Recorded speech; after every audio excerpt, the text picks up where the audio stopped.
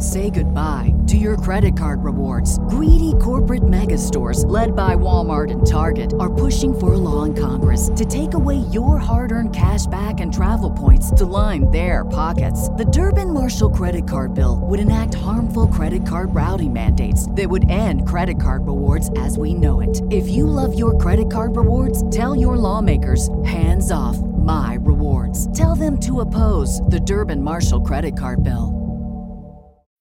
When you need mealtime inspiration, it's worth shopping Kroger, where you'll find over 30,000 mouth-watering choices that excite your inner foodie. And no matter what tasty choice you make, you'll enjoy our everyday low prices, plus extra ways to save, like digital coupons worth over $600 each week. You can also save up to $1 off per gallon at the pump with fuel points. More savings and more inspiring flavors make shopping Kroger worth it every time. Kroger, fresh for everyone. Fuel restrictions apply.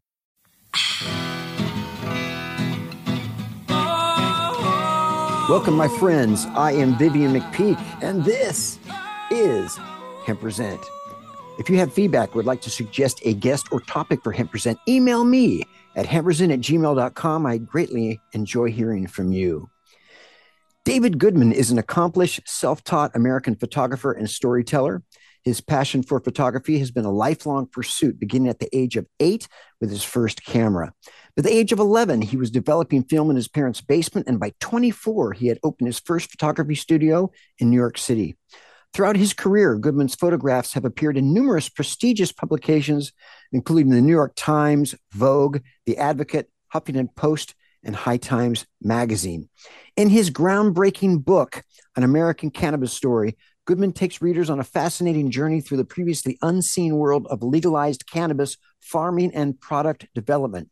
Through his lens and through his words, Goodman provides unprecedented access to this intriguing industry, focusing on Puffin Farm, a mom-and-pop cannabis producer offering an intimate look at the people and places behind it, as well as eye-popping photographs of sweeping vistas of the farm, as well as breathtaking close-ups of the exotically colorful cannabis cultivars grown by this regenerative farm in Washington State, which is also the home of Hemp Present.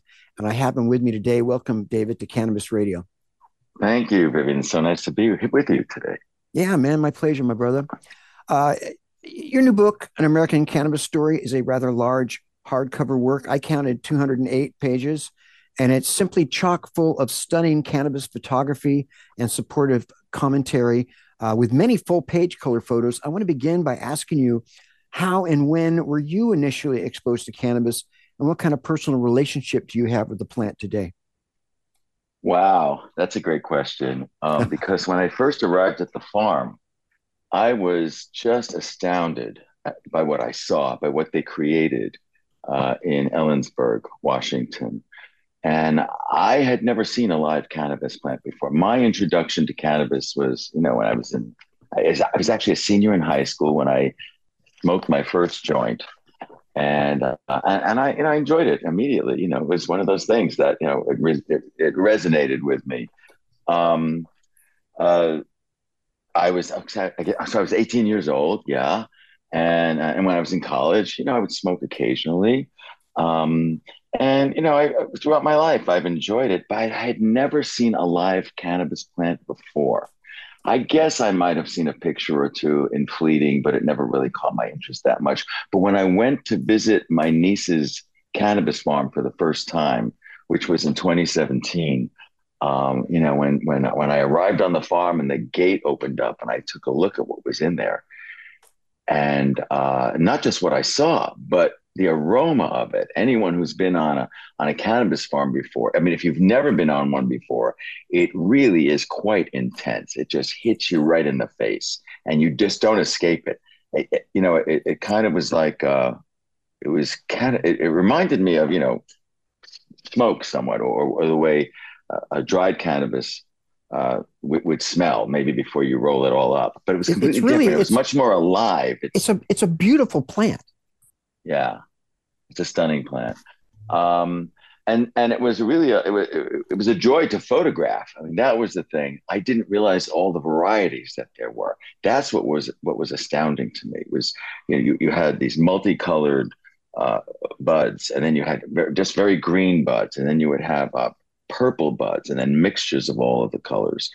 And the shapes of the plants were all different. All the different cultivars were different. So it's really been an education for me for the past few years in terms of going to the farm as often as I did to document everything that happened on it and to learn about it. And it's just been a real education for me to write this book. You know, it's interesting because you had an experience where you learned a lot about cannabis. And in a way, it's important to demystify the plant for millions of mainstream Americans that maybe have had no exposure to it. You've had your photography published in many high profile mainstream publications. At what point did you get the idea to create an American cannabis story? And what was your motivation for doing so? Well, I'm always looking for good subject matter. I had actually been working on a couple of other book ideas, and those actually got put on the back burner when this came along. When I arrived at Puffin Farm and I started taking pictures, I thought this really is the subject matter that I want to pursue because it's a subject that I'm interested in personally, and it was something that I wanted to learn more about.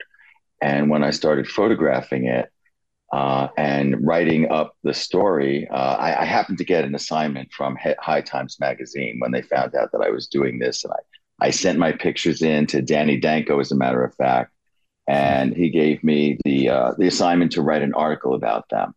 And once I started inquiring about their practices and what they do, and the regenerative nature of their farm and their whole philosophy, I just became immersed in it. And writing that article, I think, spurred me on to go further. And I decided to track everything that happened on the farm, which was quite an investment, both in terms of my time and financially, because I live in New York City. So I had to fly every month, at least once a month, to Washington State to stay there for a week, sometimes 2 weeks, to document everything that was happening and to be able to follow a full season's growth of what happens on the farm. And in so doing, I also started asking questions and finding out a lot of information about the history of Jade and Ben, who are the owners of the farm, and how they got started and met each other when they were in high school. And I thought that was really interesting because I didn't know that. This is my niece, and I didn't know that she had met her partner and future husband, Ben, and they started experimenting with growing weed, when they first got into actually in their freshman year of college.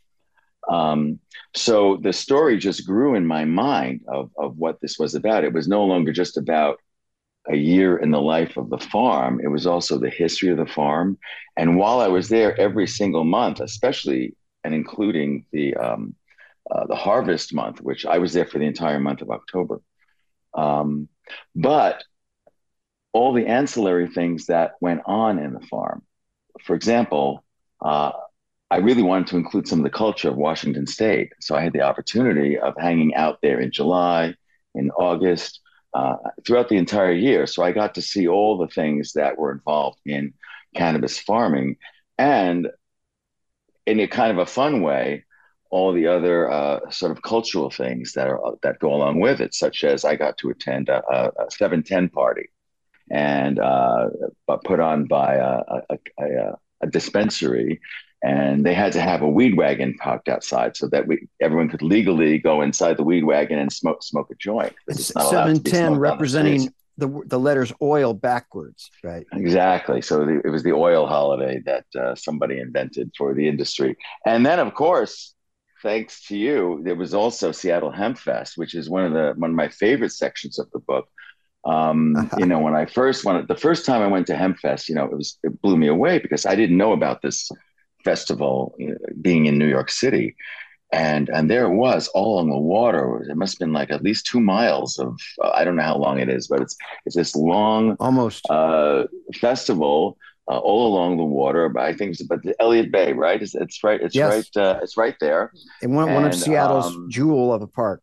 Yes. And one of the most colorful groups of people that I could ever find in one sort of location.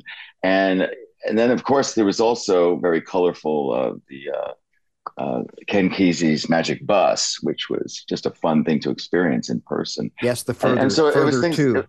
Yes. There's things like that, and also meeting Aaron Varney, the dispensary, sort of like the pioneer of the reinvention of how dispensaries are designed. And that's the thing. Then I realized that what I had here was a bunch of incredible pioneers, because this is the new frontier in American agriculture. And we were here. I was documenting it from the very beginning by the very people who were involved in this and who were kicking this off, this new legal cannabis world that we are developing, and hopefully it will become nationwide pretty soon. But everyone in the book is a pioneer, and that's what was amazing to me, that I was meeting all these incredible people who were involved in the cannabis world, and they were all very committed, and they're all very idealistic.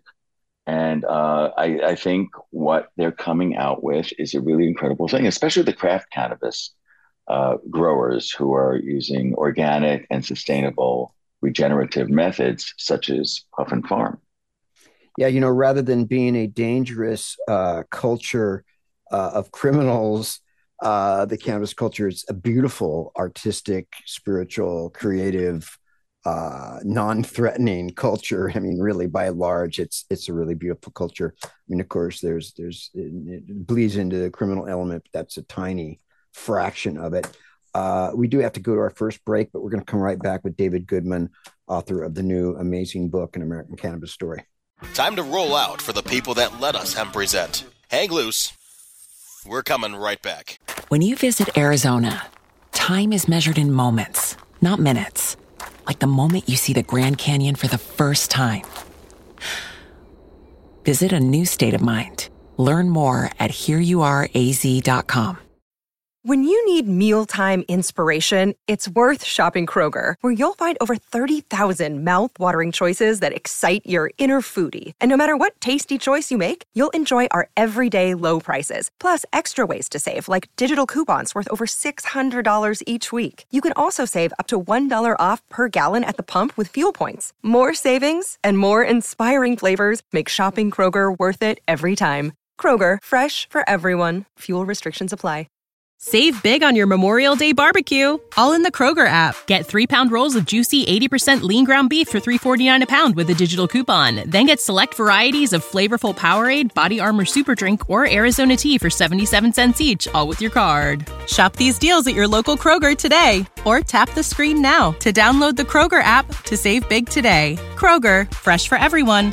Prices and product availability subject to change. Restrictions apply. See site for details. And we're back on Hemp Present.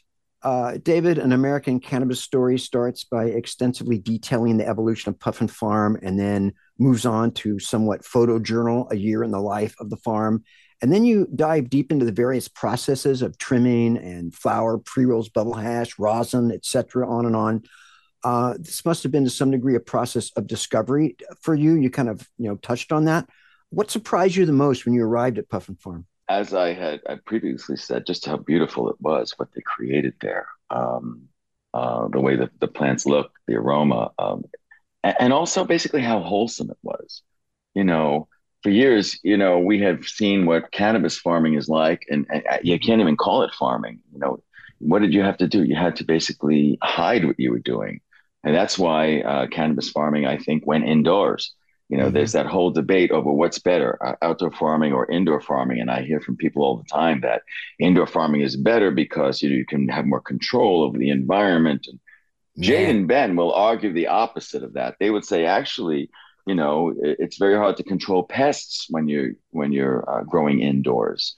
When you grow in an outdoor farm, there's a lot of natural pest control. So you don't have to, do the same things or use the same sort of pesticides as you would indoors. And why? And then you sort of ask the question: why did people grow indoors to begin with? Because they had to hide it. They couldn't grow outdoors. You get arrested. You get in trouble to grow your medicine. So, I just think the way that they set everything up and how pure their techniques were. Because farming is farming essentially, right? Yeah, no matter what you're farming. And it's like what Aaron Varney says, in this incredible chapter where I interviewed him about dispensaries, but he's very in line with what's happening on Puffin Farm. And he talks about that. In fact, if you don't mind, I can actually read this little section here because I think this guy sums it up really greatly. Talks about going out to Puffin Farm, and he says, you can find some crazy grow. This is Aaron Varney talking. You can find some crazy grow setups indoors, but I think where we're headed is harnessing the sun, harnessing living soil, and producing something stunning from those simple inputs. Yet, as simple as those inputs are, you don't get more complex than sunlight. You can try to approximate it with indoor lighting, but you're just not going to do it. It's the sun. There's so much information there. These cannabis plants have been working with that information for thousands, if not millions of years to developing what they are today. And then he goes on to say, when he gets a chance to go out to Puffin Farm and look at what they're doing, I just think right into that rhythm. It's like a nature rhythm out there. It's sunlight, it's earth, it's like pure intention. These plants are doing what they've done for thousands of years and collaborating with humans to make it all happen. I think that's really great. It's kind of poetic in a way, but I think he really sums up the fact that you're really not going to do better than growing outdoors. Yeah, I mean, I would argue that cannabis has been growing outdoors for millennia, and it wasn't intended to be grown indoors. Number one. Number two, there's the tremendous carbon footprint that indoor growing creates, which is a major problem. But there's also the terroir.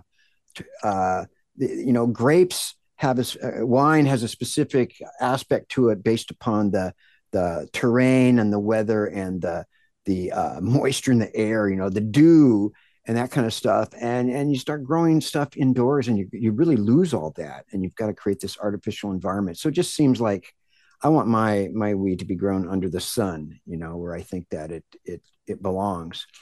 And that there's a whole chapter about their terroir, and because there are certain sections, especially along the Yakima River, where the terroir is absolutely perfect, and that is basically the type of place that is exactly where Puffin Farm is located. It's right there along the Yakima River Valley, and they've got this great soil, and they've got a great terroir, and it shows up in how the weed turns out, makes it very aromatic, very tasty, and they're winning a lot of awards for what they produce. It's a shame that, imagine if the wine industry could only sell within state lines, right? What kind of an industry it would be. And it's a shame that listeners across the country can't check out Puffin Farms.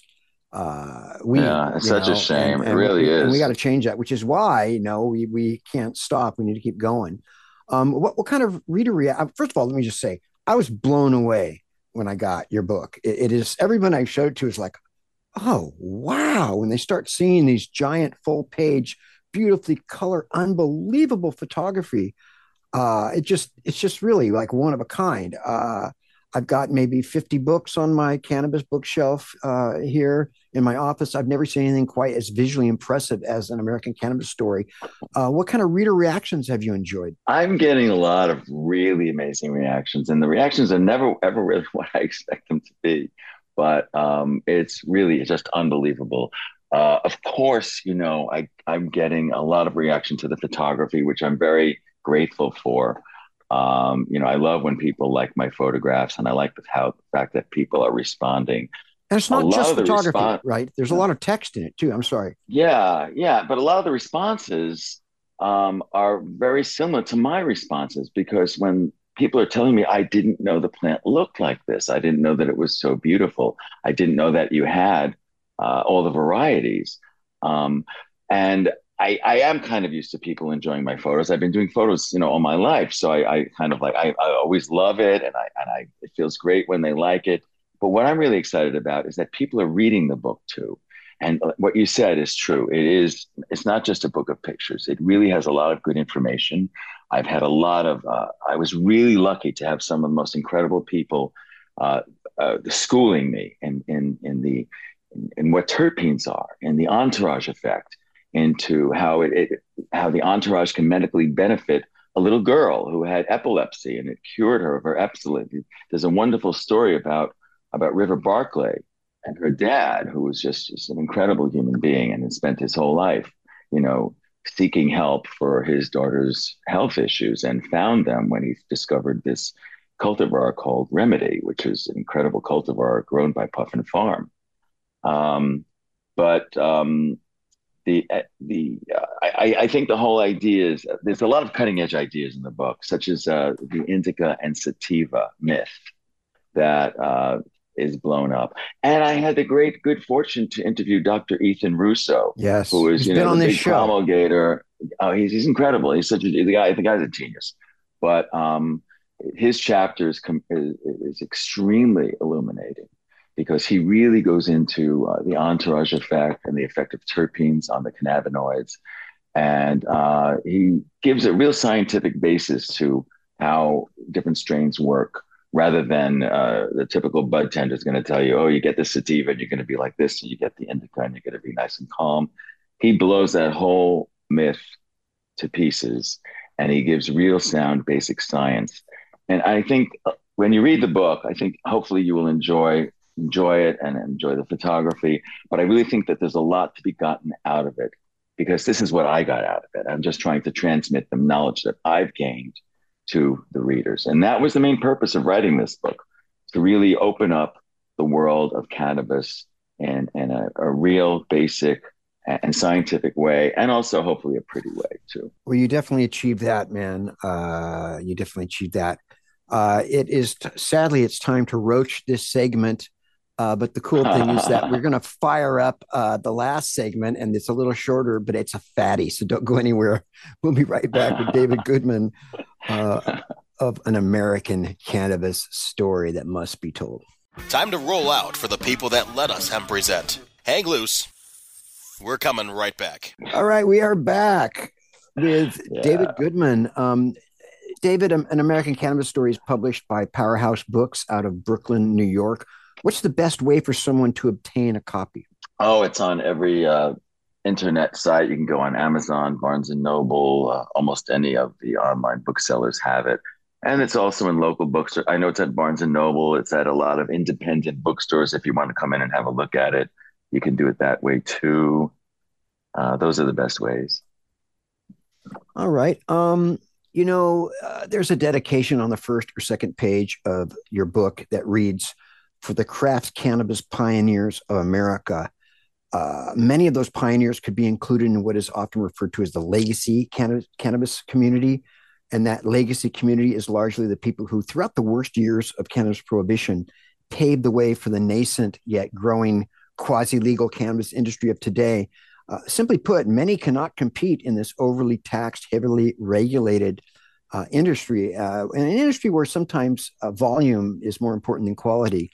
And many of these operations, unfortunately, these people are going down. Do you have any thoughts on that? Yeah, I do. I think,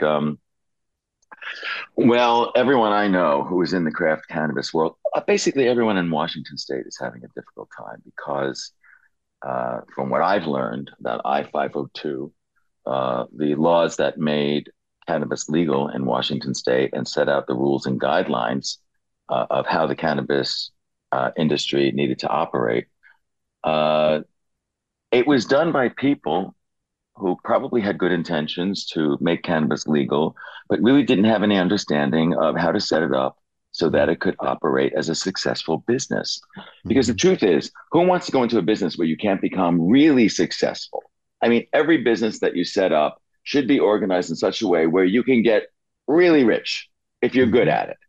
And then there'll be those people who make a decent living and maybe do very well for themselves. And then there'll be people that make a decent living. And then there's always in every business people who will struggle to get by, maybe because of the way they manage it or for other reasons.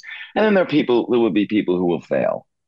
But the way it's set up largely depends upon you, not the system. Right. Exactly. But the system is set up to make you fail, which doesn't make any sense for you. It doesn't make any sense for the government. I mean, the whole idea of having a legal cannabis, to have laws to allow legal cannabis is the ultimate thing is you get taxes. It will benefit the state. Everyone can benefit. The people, the customers will benefit. The patients will benefit. The growers and the processors will benefit. And the government and the people of the state will benefit. But the way it's set up, if it's set up so that people are going to fail, look what they did. They made everyone build an 8-foot fence around their grow areas because they didn't want people to see. That's a huge expense. And then at Puffin Farm, for example, they had to install 160 cameras. It's so insane. That every inch of their space could be watched. They could go in and they could look to make sure you're not breaking any rules, like maybe smoking a joint out in the field, making sure children don't go into the growing field. The kid can't go in the growing field, whatever it is. Well, that's a huge expense. It's going to be hard to make that money back. And mass taxation at every point, right? Right, exactly. Plus the fact that they gave a very limited number of dispensary licenses out and an almost unlimited number of producers. Mm-hmm. Anybody knows, if you're going to have a flood of product, the price is going to go down to the point where nobody can make a profit. So how can you stay in business, no matter how idealistic you are? How are you going to maintain a company if there's no real market for you to sell to? And if there's a glut of product, which is what they've fostered by the way they regulate it, the rules that they set out, you have to set up a business so that it can succeed. You can't set up a business so that maybe you can control it or have it succeed on a limited basis. It's going to benefit everybody. It's especially going to benefit the state if the business is successful. As crazy as it is, me and most of my friends voted against the law. It was that narrow-sighted after 30 years of working to create legalization. And we thought we'd be stuck with this bad model, and we were. We are under 60 seconds, David. Real quickly, are there any new exciting projects you're looking forward to? I have 2 other books that I'm working on, which are non-cannabis. And I have another follow-up to an American Cannabis story, which will probably come out in a couple of years because it's going to take me at least that long to do the photography and other research that I need to do for the book. But I'm always busy and always working on something. So there will be more books and gallery shows coming from me in the near future. Well, an American Cannabis story is a masterpiece, in my opinion, and it's going to be a collector. It has destined to be a collector's item and should be on the coffee table of every cannaphile and hemposapien out there. David Goodman, an American Cannabis story by Powerhouse Publishing. Thank you so much, my friend. Thank you, Vivian. So great to be here, and thank you so much for everything. It's my pleasure. And that concludes this installment of Hemp on Cannabis Radio. When it comes to prohibition, you've got the right not to remain silent. Activism requires a voice, so find your voice and speak up for justice because resistance is fertile. The Hemp intro music is 7 Mile Beach by Joanne Rand, and the outro music is Take Back the Plant by Stickerbush. See you next time. Stay strong. Marijuana.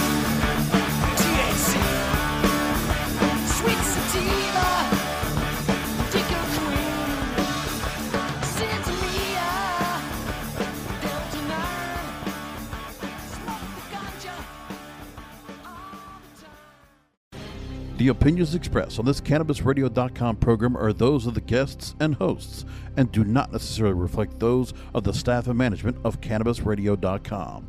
Any rebroadcast, republication, or retransmission of this program without proper consent is prohibited.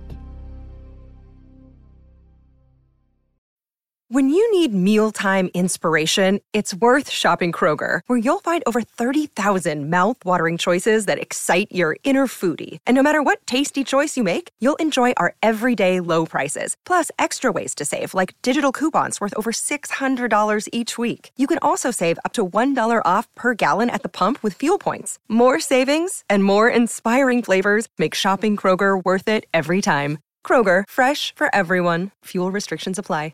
Save big on your Memorial Day barbecue, all in the Kroger app. Get 3-pound rolls of juicy 80% lean ground beef for $3.49 a pound with a digital coupon. Then get select varieties of flavorful Powerade, Body Armor Super Drink, or Arizona tea for 77 cents each, all with your card. Shop these deals at your local Kroger today, or tap the screen now to download the Kroger app to save big today. Kroger, fresh for everyone. Prices and product availability subject to change. Restrictions apply. See site for details.